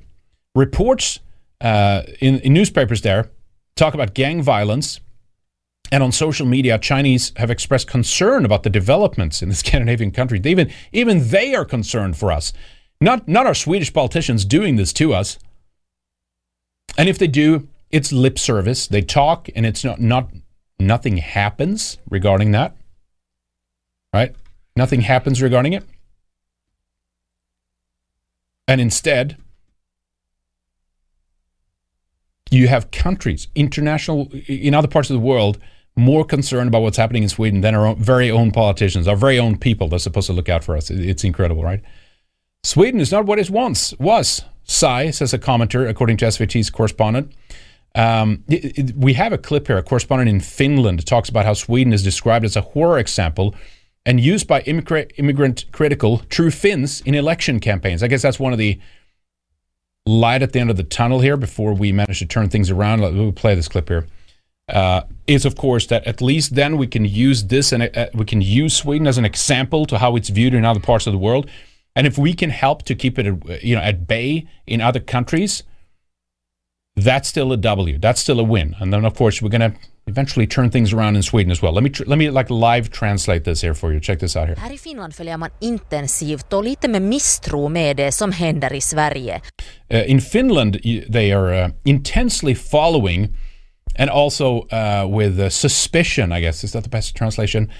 With what is going on in Sweden right now. Samtidigt som Sverige är så väldigt nära, så känns det långt borta från. Even though Sweden is very close to Finland, it feels very far away for many people here in Finland. Verkligheten för många här i Finland. Or the reality for many here in Finland. Men Sverigebilden är i förändring, och det But the image of Sweden is in transformation. It's altering. It's being changed. som händer i Sverige påverkar inrikespolitiken här i Finland. And what's happening in Sweden is actually affecting the internal politics of Finland. I riksdagsvalet i våras så gick högerpopulistiska Sannfinländarna till val med att säga att Finland inte får bli som Sverige. Yeah, the true Finns went to election saying Finland cannot become like Sweden. Sverige målades alltså upp som ett skräckexempel. Sweden was painted as a nightmare example, right?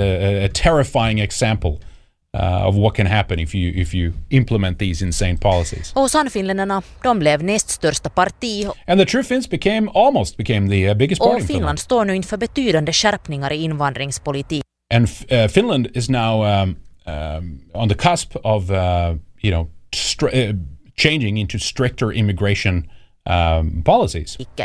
Och debatten, which is good, of course, kring invandringen och integrationen är både polariserad och infekterad.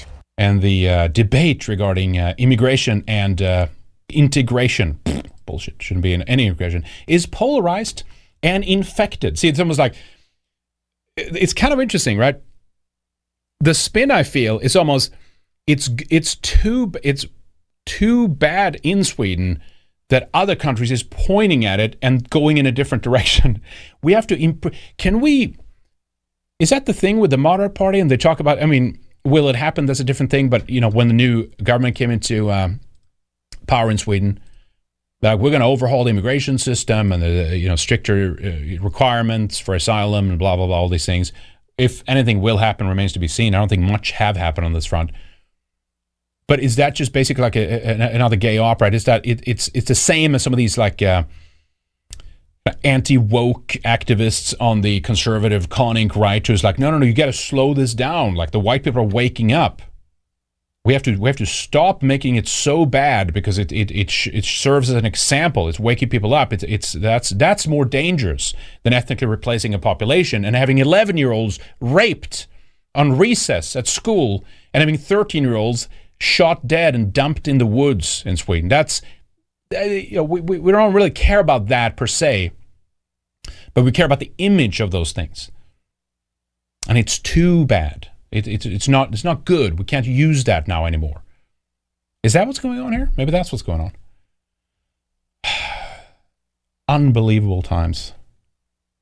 Here's another one. As I said before, just like one of these examples, right? A million of the other things that's going on. Check out this one. This Dr. Somalia was not a real doctor.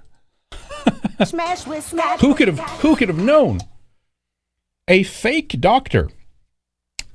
And this was his actual name, Dr. Somalia, in Trollhättan. I used to live just outside of Trollhättan for a few years, back in 2011 to, I forget when it was, how many years. And it's bad. Trollhättan is really bad, right? They're just pumping them in to Trollhättan. Tons of crime there now, gang criminality, shootings, all kinds of we just have a clean house. You just normalize deportation, send them all. But it's the only way. The only way is normalize deportation politically, send them back home. Anyway, this Dr. Somalia in Trollhättan is said to have mistreated a number of patients.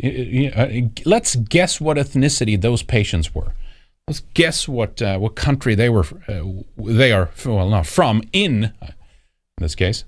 It now appears that he was in fact employed as a nurse, but that he completely lacks healthcare experience or like any formal training.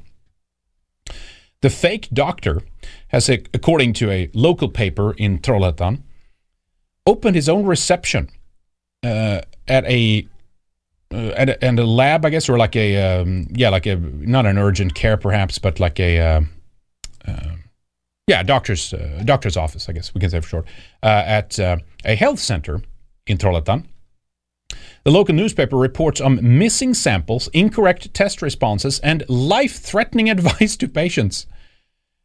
David Pazuki, as medical manager at the Lextorp Health Center, sounded the alarm to the management about the misconduct, but then got fired himself. Ugh.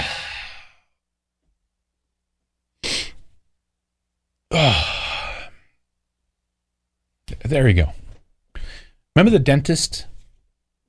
Remember the dentist and the doctor that looked at the teeth and knees at these so-called migrant children that came in, and they argued these people, these men, are like at least 30 years old, and you're trying to treat them or deal with them like they're 16, 17-year-olds. Oh, they're kids, right? Oh, they're kids coming in. Those doctors were fired as well, remember?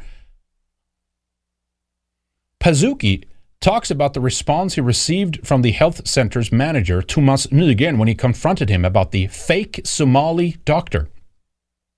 Thomas replied that, quote, "We have hired him because of his life experience. Dr. Somalia, you're hired. Good sir. Please come and misdiagnose some of our older patients here so we can get some more people, some more tired, boring old Swedes into life-threatening situations by giving them the wrong medical advice." Somali, the doctor here, states in a document that he is a trained nurse in his home country. But the man is completely missing from the National Board of Health and Welfare Registration of Healthcare Personnel. Do they have that in Somalia, or are they talking about the one in Sweden right now? It'd be very interesting. I assume in Somalia. No application for a professional title or nurse ID has been received. The only formal education he has received is an approved grade in Swedish for immigrants. So SFI. I taught that for a while. Holy shit, was that an experience. Yeah, I remember one time I tried to, maybe I've told the story before, but I tried to teach an older Iraqi woman how to handle a mouse.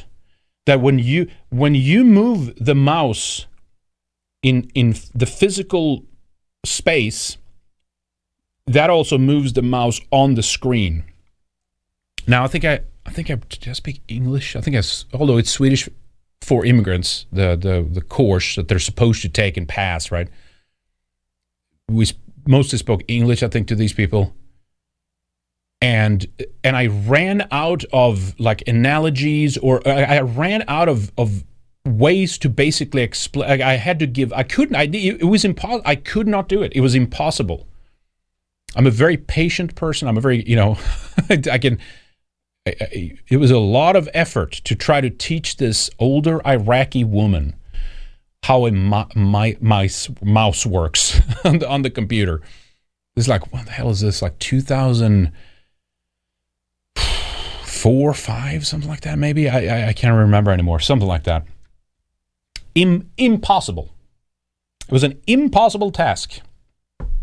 It was the one place where my Faustian spirit gave up. There was no room left for effort. There was no fire left to take on this task that I've been given.